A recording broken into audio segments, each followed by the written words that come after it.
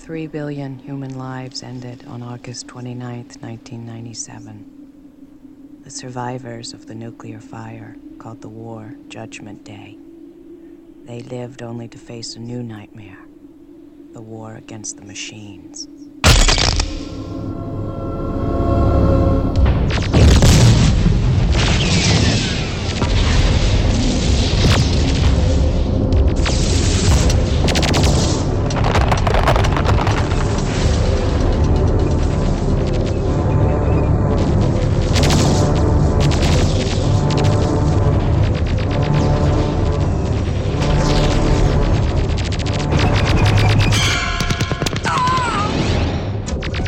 Hello out there, and welcome to another episode of ERG Power Talk.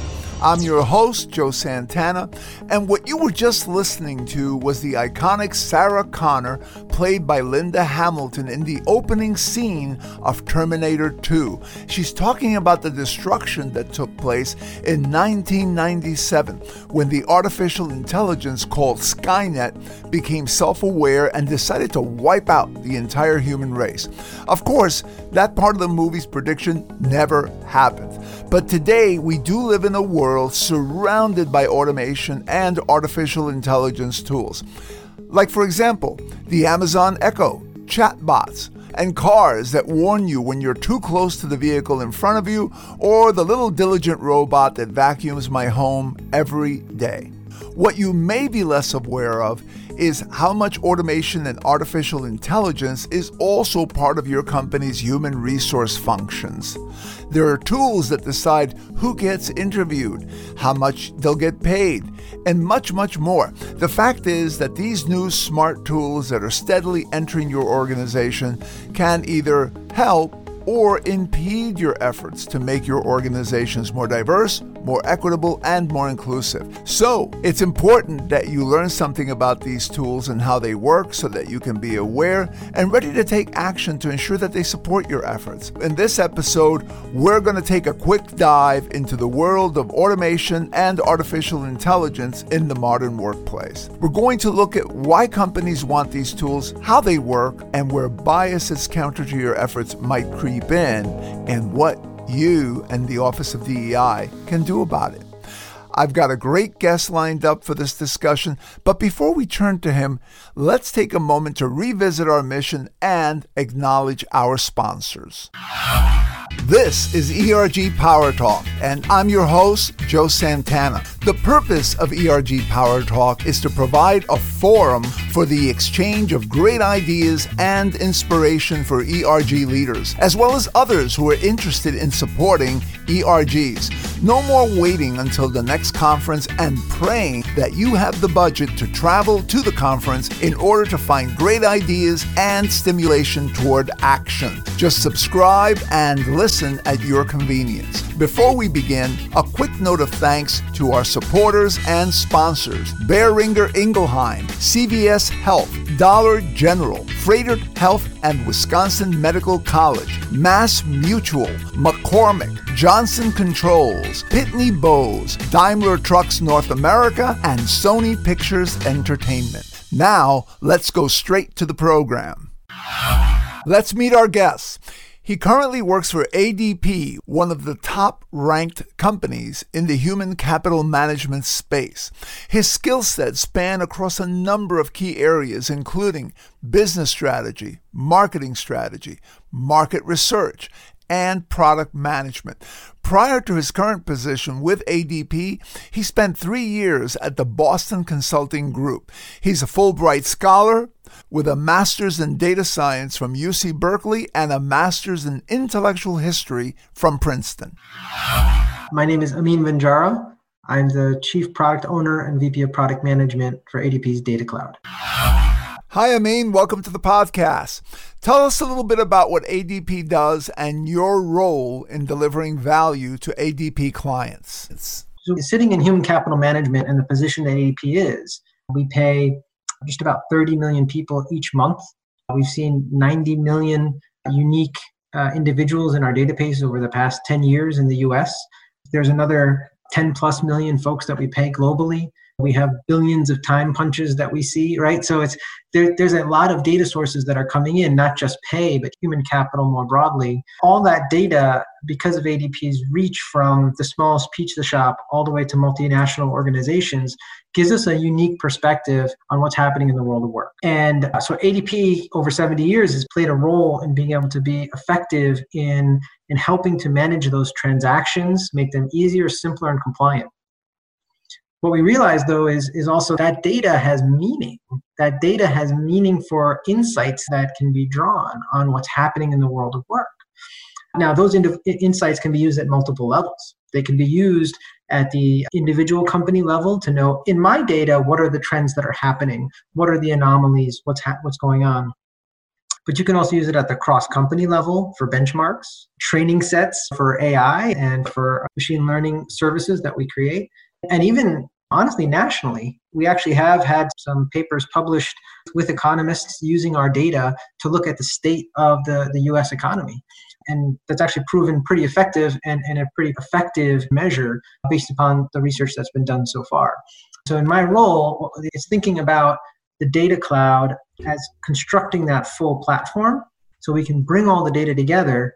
And then I think critically for this conversation is think about how data can turn into intelligence. Yes, absolutely. I mean, before we jump into that, let me just talk for a minute to explain to our listeners how these machine-generated programs work versus traditional human programming. So let's say that the purpose of a program is to tell us if a loan applicant is likely to repay their loan. In traditional programming, a human programmer writes a program that looks for things that the programmer thinks are factors that indicate a person will repay their loan. Things like they make more than X in annual earnings, their outstanding debt is below Y, and they've repaid 100% of their past loans, and so on, etc. The program then looks for those factors in applicants to determine if the applicant should get the loan because they're likely to repay it. In a machine-generated program, we're talking about a machine algorithm, which is a program generating the program. So basically, we give this program called an algorithm a lot of information about people who got loans. Things like names, addresses, salaries, how long they worked at their jobs, past loan repayment history, etc., and whether or not they repaid their loans. In effect, we give the algorithm everything with no judgment as to whether it's important or not. Then we ask the program/algorithm to determine what common factors or factor combinations were present in all instances where the loans were repaid, and to generate a program generated by this algorithm or program that looks for those factors in new loan applicants.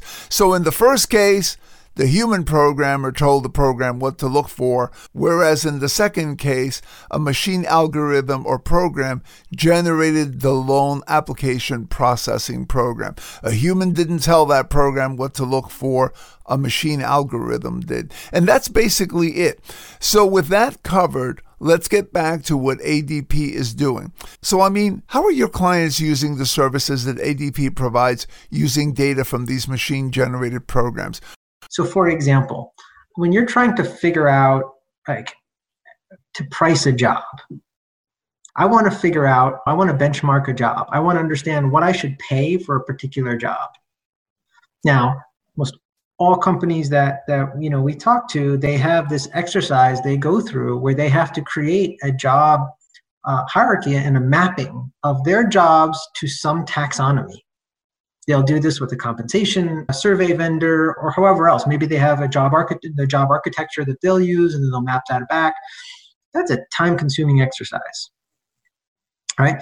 And it's a fundamental exercise that machine learning is very good at, which is classification, right? Machine learning knows how to say, this thing fits in this group. And if I learn enough examples that this thing is in this group, I can then know how to take other things I've never seen before and put them with good confidence in a group that they should belong in.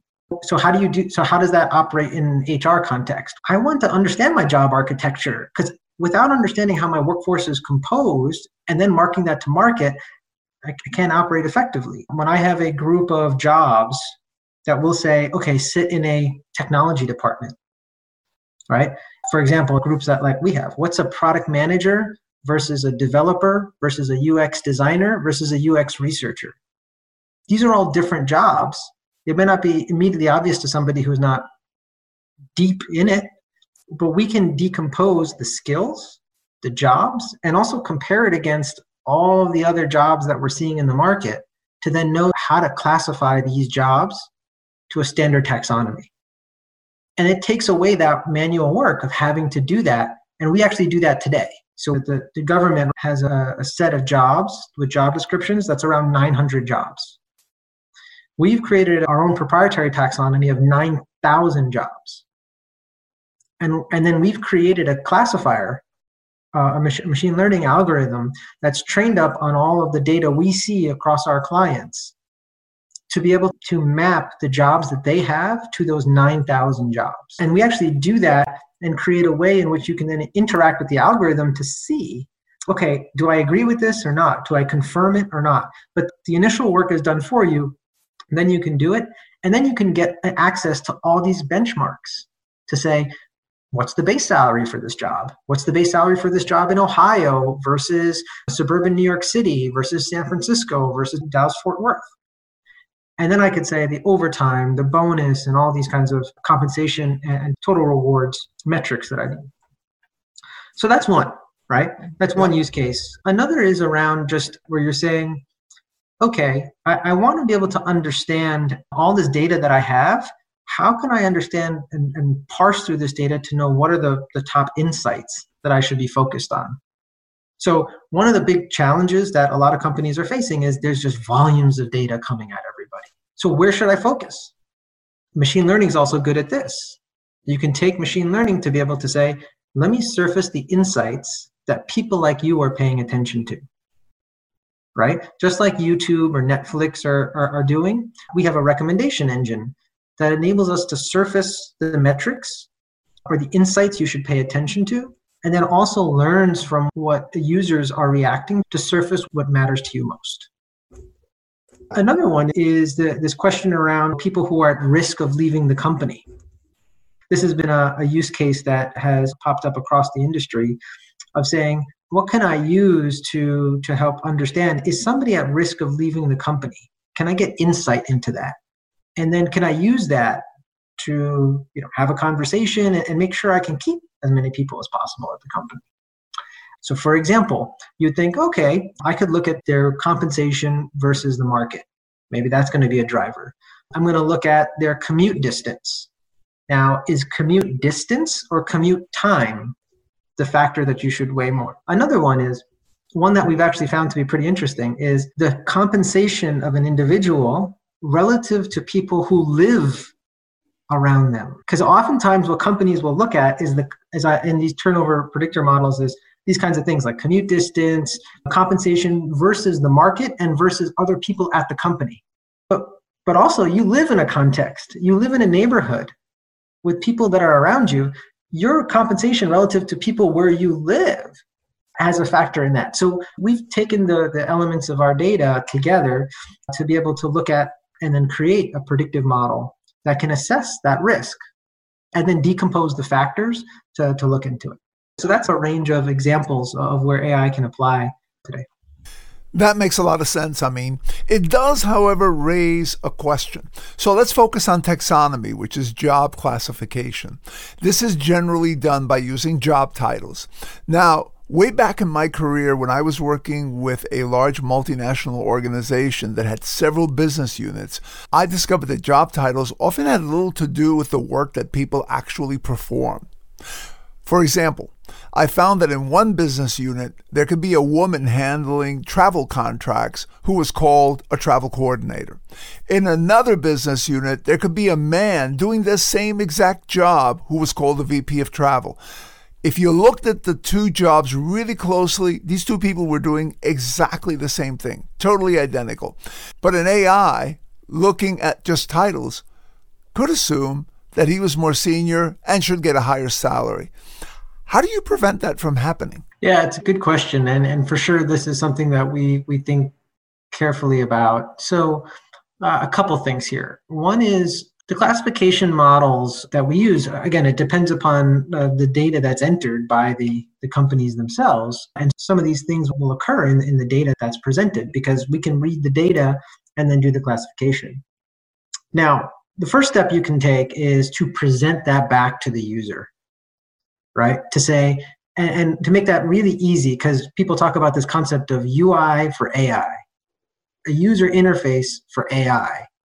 So it's really easy to understand. What did you do? What did that model just do? So I can understand. And we make sure that's really important. So we took the job that you said is travel coordinator and mapped it to this standard job, which is a travel specialist, let's say. I'm making it up. And it has this job description. Do you agree?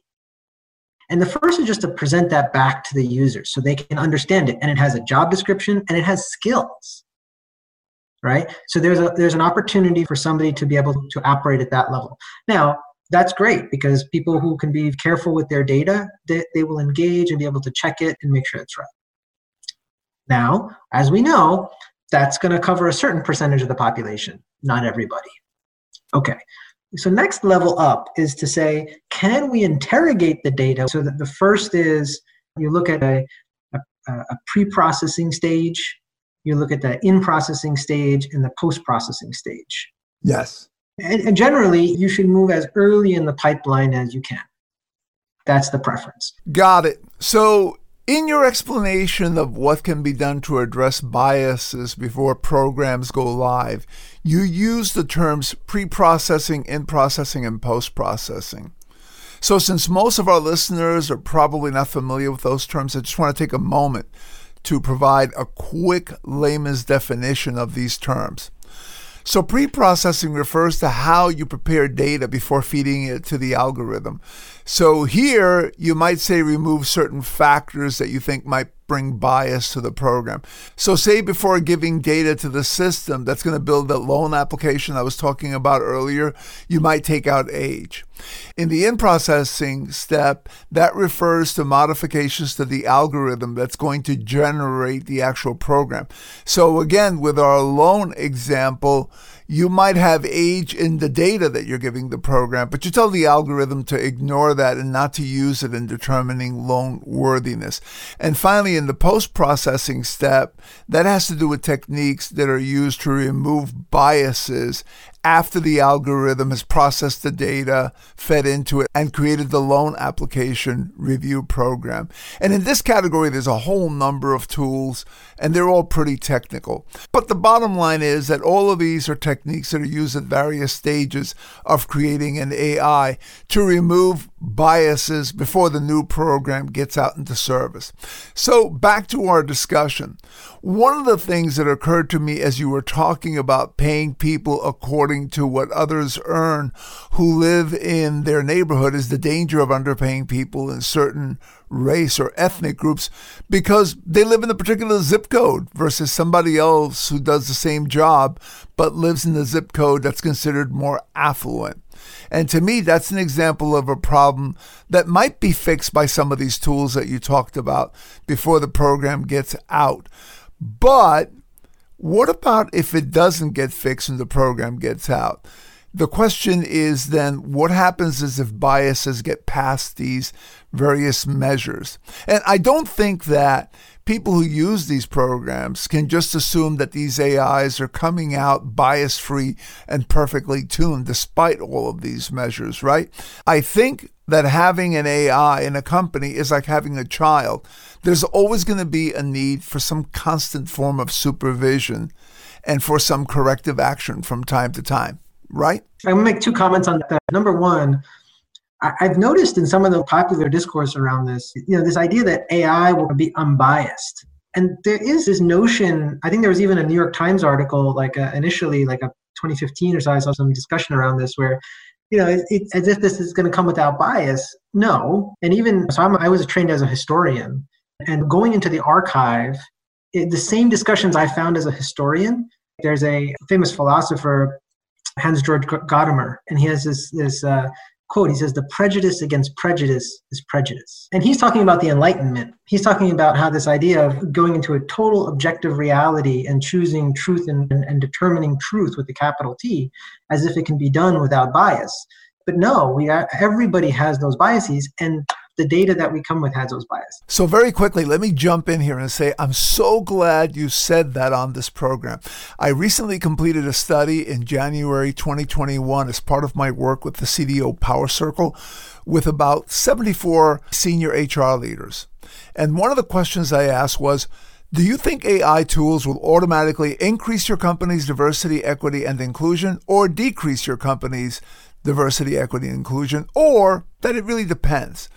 North of 60% said they believe that just bringing in AI will automatically take human bias out of the equation and increase their diversity, equity, and inclusion. So that myth is unfortunately still alive in a lot of people who bring these systems in-house. So I just wanted to add that in there, but please continue. What's your point number 2? Point number 2 is, I think your living example is fantastic because these models live.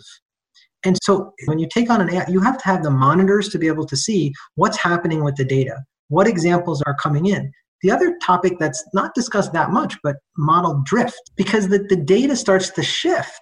Mm-hmm. And so you have to be able to know and be able to understand what training examples are coming in and how is it different than the initial training set that was happening. And so your algorithms will start to drift based upon the new data that's coming in. And the other problem is, if the world is shifting and you just don't have updated training of your models, you're on a snapshot of the world that's dated. Those are great points, Amin. So we don't want the algorithm to drift in the wrong direction. We need to be involved in monitoring and guiding the performance of these systems to reduce bias, keep them on track, and help them to evolve as our society evolves. Okay, so let's pause here and take stock of what we've learned in this information-packed first segment of this episode. 1, over the last couple of decades, organizations have collected a lot of data about employees. And now we have the tools that can turn that data into intelligence. Things like, who should we hire based on various types of people and how they performed in the past? What should we pay someone based on what others pay for similar work in various regions? 2, the desire to save time and cut costs is driving companies like yours to use these tools. Things like determining how much to pay an employee can be done much faster using these systems than by a human. Another example would be scanning resumes. According to one study I read, a high-performing recruiter can review a resume in 6 seconds. An AI system, however, can review 600 resumes in 1 second. So cheaper and faster are driving more companies to adopt these tools. 3, AI, however, does present new diversity, equity, and inclusion challenges. Like, for example, screening out women and underrepresented groups from a candidate pool because of parameters that have nothing to do with the ability to do the job. Or a woman potentially getting paid less because her job title was coordinator versus a man performing the same function with a VP title. Or a person of color getting paid less because they live in a zip code where the AI database shows that lower wage people live compared to a white colleague who lives in a zip code that's considered a bit more Tony. The belief that these systems are unbiased because they're machines only looking at so-called pure data is a myth. All AI systems, like their human creators and users, have biases.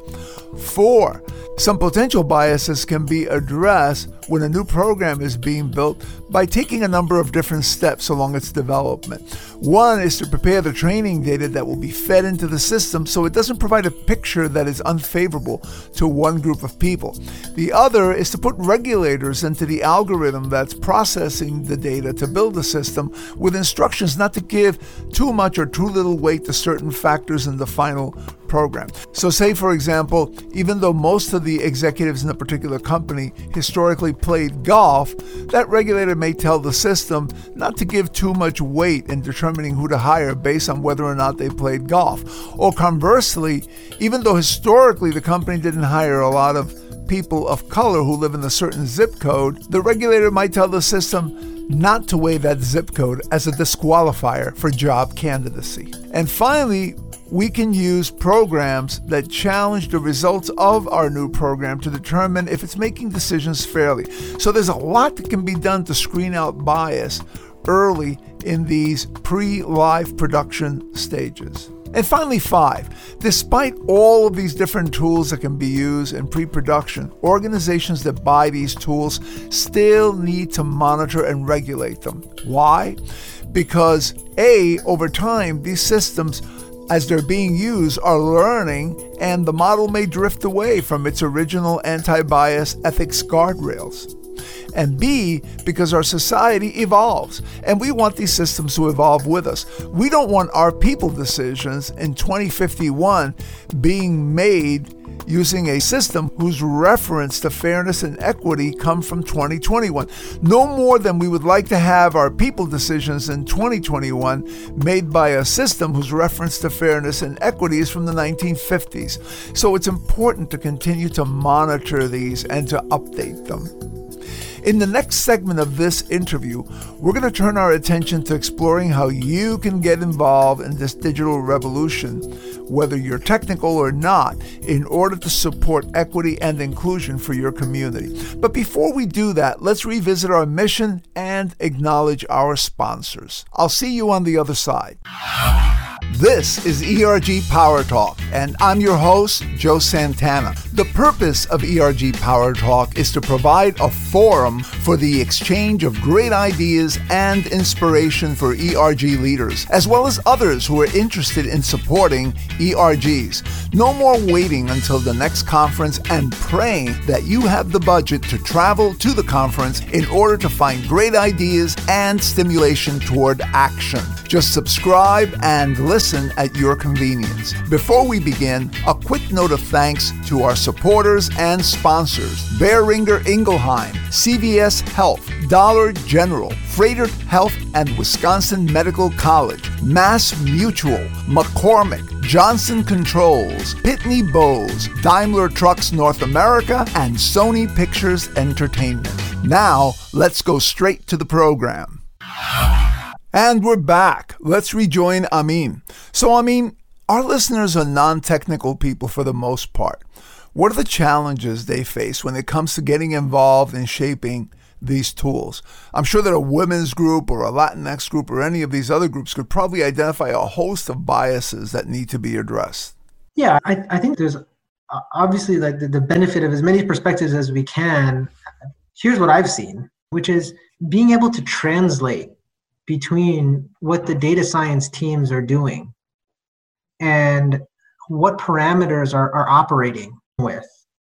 Somebody who is not trained in this area can understand it is a gap, and the effort it takes to explain to somebody the technique that a data scientist used and translate how that impacts in something somebody can understand in kind of a common language. It's just difficult. And this is a key challenge. Got it. So how do you get around that, Amin? There's been these discussions around data science, like McKinsey has these reports pointing out that this role of this translator is so critical. And so is it really the most important thing to have all those people around the table, or to make sure we have the right translators that can capture that, input and be able to share back? That's one. So having good translators is one way of getting around that. What's another? The second is really around the metrics that are used. To have people understand metrics like disparate impact, the Thiel index, statistical parity difference. These are some metrics that can be applied to the data that can test for the existence or absence of bias. Because if you can have a few metrics that you don't have to understand all the details, but if I can understand how to interpret that metric, if this metric is further than 1, if it's less than 1 or greater than 1, what does it mean? Both that the data science teams know to use them as part of how they're evaluating models, but also that the advising committees are literate enough in that capability to be able to have that conversation. And maybe this is where the two worlds can come together. And I think that is the key. Yeah, so it sounds like a good way for non-technical people who are interested in ensuring that these systems are supportive of diversity, equity, and inclusion, that for them there are two places where they can get involved. One, forming a relationship with the translator who acts as that liaison between the users of an AI tool and the technical teams. And two, by providing their company's AI oversight committees with metrics or recommended rules designed to weed out biases. So, how can resource group leaders find out more about what their companies are already doing in terms of having bias, ethics, and principle statements for AI, as well as having monitoring groups? Most companies are now creating and shaping statements of AI ethics and principles. And the place to go would probably be, your head of technology, maybe your privacy officer, maybe somebody in legal. There'll be different places, but that I would reach out and say, can I understand that? Can I see it? There might be blogs. Like at ADP, we've published a set of our ADP AI ethics principles, right? So the first thing is to understand that, what's being done. And then to build on top of that, is there a board, an AI ethics board, right? And who's part of it? Because if you want to have the right representation, right, you want to have folks from lots of different perspectives present. And you can ask, does this exist? If so, who's on it? What gets reviewed, right? And understand, can you help? Can you participate? Another lever in this in AI is what's a trend that we're seeing of how self-governance is happening within companies. Is around these bias impact statements.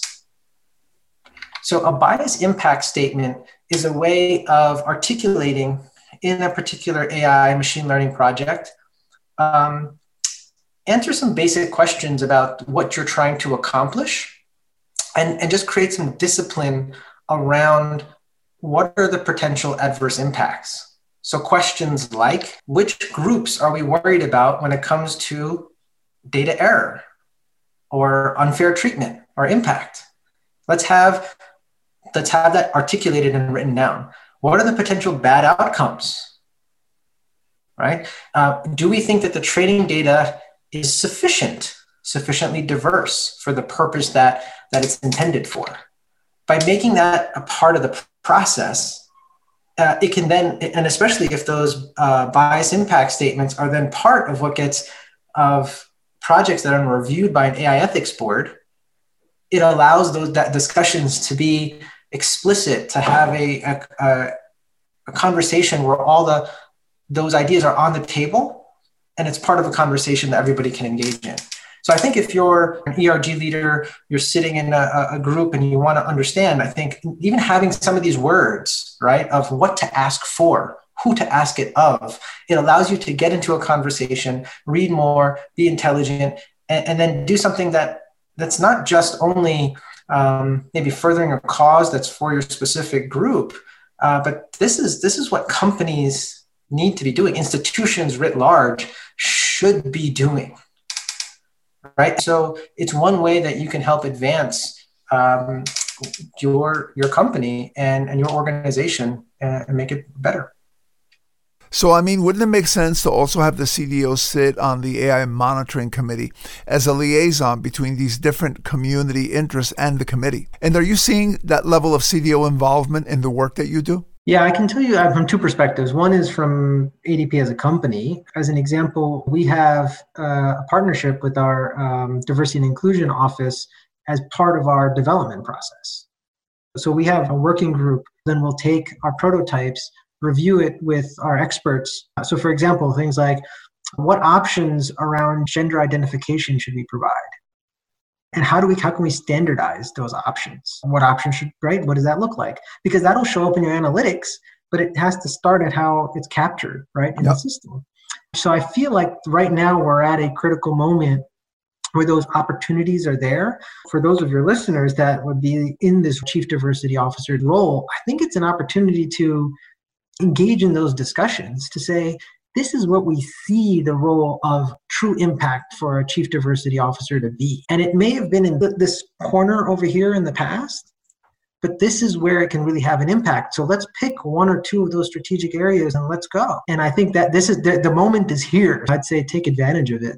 Yeah, absolutely. I totally agree with that. Now is definitely the time for CDOs to get in front of this before it spins out of control. But what about the resource group members themselves? In addition to providing input to the CDOs who can then bring it to the AI committees, what are some other ways that you advise them to get involved? For example, as an employee of the company, they will directly experience the results of decisions made by these systems. What can they do with that experience if they feel that one of these decisions is perhaps biased or off in some way? One is always ask the question of, where is this data coming from? And understand that's almost like there should almost be like a data bill of rights or something to say this is where my underlying data. So, for example, we have this FCRA, the Fair Credit Reporting Act, right, which allows you to be able to understand how credit decisions are made about me. And so I can ask for information about where did you get this of where I work or what my income is or all that. And I can interrogate any credit decision that's made. Similarly, I should be able to see the underlying data because that gives me a chance to understand it and correct it if there's an issue. And how many times have we had to correct those things? And until we have that transparency, the data in the HR system won't be accurate enough to be able to, right, make those decisions. And so you have to do that. So first and foremost is be willing to challenge the data used by a system to make a decision, ask questions about it. What's number two? Number two is think about, there's really a lot of companies doing this. I know we're just one of them, but they're always looking for pilot customers. Be involved in the pilot process, whether it's in the development of it or in the rollout of it. Get involved in the pilots, because that's when you're able to shape it. And ask when those things are happening, because that's when people are looking for feedback. They're not taking it as criticism, they're taking it as a way to get better. And they're listening, the ears are open for listening. So the second thing is see if your department is willing to become part of a pilot so that you can take a more active role in providing feedback while the system is being developed and everybody is open to feedback and input from the participants in that pilot. What's the third thing, Amin? The third thing is, and this is a bit longer term, but like career paths, like the role to get involved. There's so many people who can play a role in this group. Like I talked about, there's maybe interest here of being able to be a data scientist. And we're always looking for qualified individuals who can do that. It's growing, but also that role of translator. And to say that you can take some of those interests and play in this group. So one role, like the group that I run of product managers, product management is more and more becoming that role of translator. Yeah. That can effectively understand the business, understand the context, and understand the technical details to translate between, to know what should be focused on and what the implications for the customer are. And so that would be a great place also to start saying, can I play a role in this? My career, not just in contributing, but in a career. Great advice. Those are all excellent ways of having an impact. So, I mean, as we get to the end of our interview, I wanted to get your thoughts on where we are now in this AI revolution. So earlier, we talked about how many people in organizations, including leaders, feel that these systems are super fair, bias-free decision makers. They're only dealing with just raw data. And of course, we know that that's not true. So why are we here now? And where are we headed from your perspective? I think what you're touching on is a fact of one of the things that we see in technology adoption. So I'll use a parallel context here that we can think about adoption curves of technology. So think about social media. And social media is another technology that everybody has been engaged with. Now think back with me, maybe about 15 years ago. What was the sentiment around social media? It was fantastic. It's opening up the world. It's connecting us. Everything is great. It's promoting democracy. It's helping us to have more clarity. Think about the conversation we're having today, 15 years or more into the social media. Is it requiring me to be roped in? Is it doing this to optimize its ads? Is this healthy for me?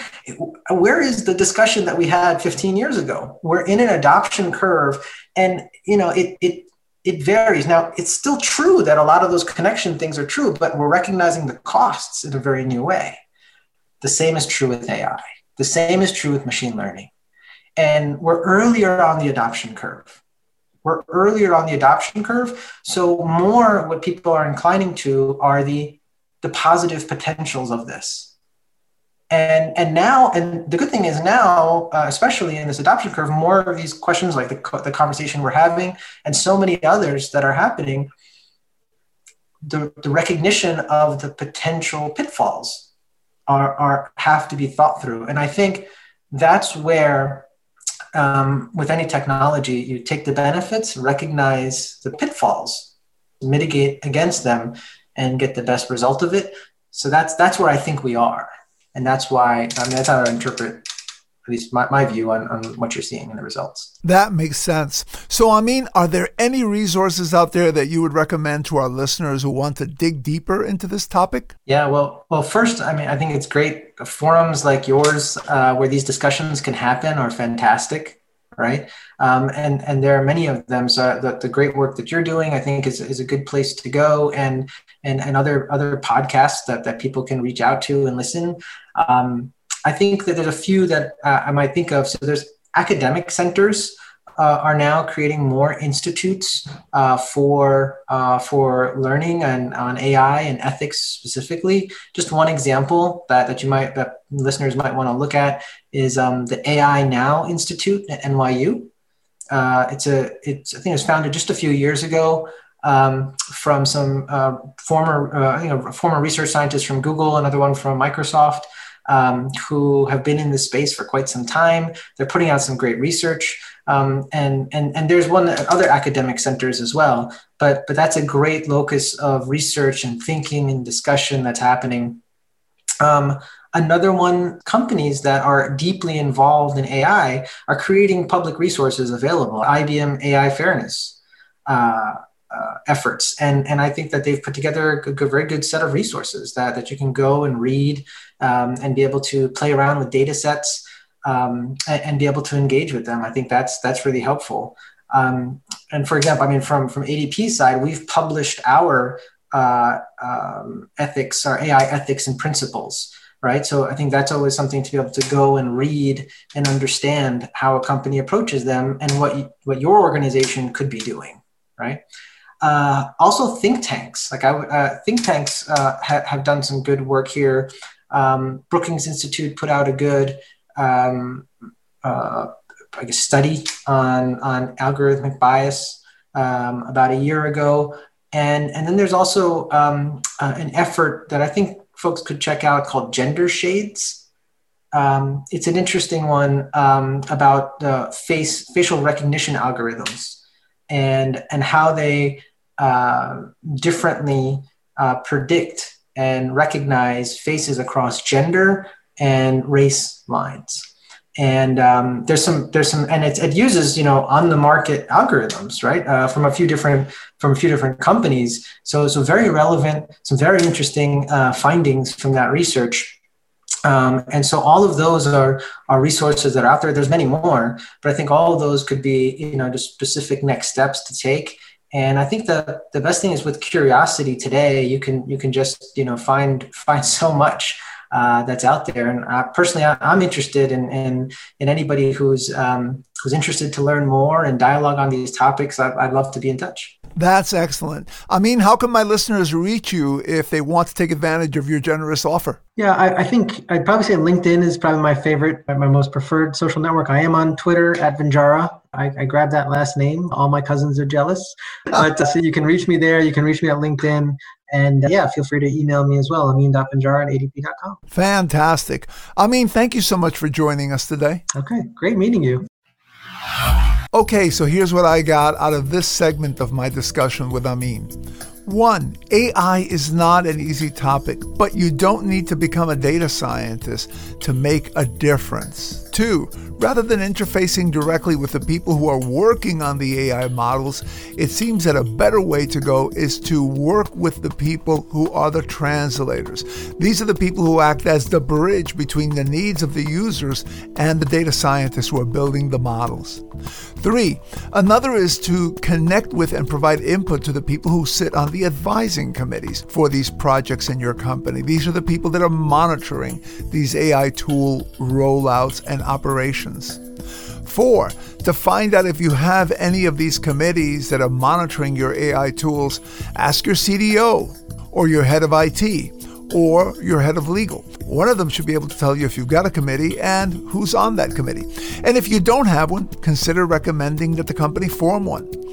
5, once you find out who's on this committee, find out if they have any anti-bias statements and or language and metrics around how to mitigate bias built into their ethics documents. 6, don't be afraid or hesitant to question decisions coming out of big data or AI tools that affect you. Despite what some believe, these systems are not infallible and they're not bias-free. 7, be on the lookout for opportunities for you or your group members, departments to participate in AI tool pilot programs. This is an opportunity to provide feedback when the people who are deploying these tools are really looking for it and listening for it. And finally, for those of you who want to get more deeply involved, 8, consider becoming part of the team that builds the systems. Pursue the deployment of machine learning tools as a career so that you are in even a stronger position to shape these future decision-making tools. So the bottom line is that there are a lot of things that you can do. And as the leader of an employee community that cuts across every department in the organization, you really are in a perfect position to make a big difference in how equitable and inclusive these systems become. Don't shy away from exercising that platform. Remember the words of our 16th president, Abraham Lincoln, who once said, "The best way to predict the future is to create it." So let's predict the future where the robots and AI make our world more diverse, more equitable, and more inclusive. And then let's go out there and get to work creating that beautiful world. Thank you for tuning in to ERG Power Talk. If you enjoyed and got value out of this program, please like us and leave a favorable review at your podcast provider's site. Also, invite others to listen to the show. By the way, contact me if you're looking for an ERG Symposium keynote or a leader for your strategy workshop, new chair onboarding, and or ERG bootcamp. I can run these for you either in person or in a virtual setting. Also, for more great ideas and tips for your ERGs, get my book, Supercharge Your ERGs, 18 Tips to Power Up Your ERG Strategy on Amazon.com. I'm Joe Santana, and thanks again for tuning in.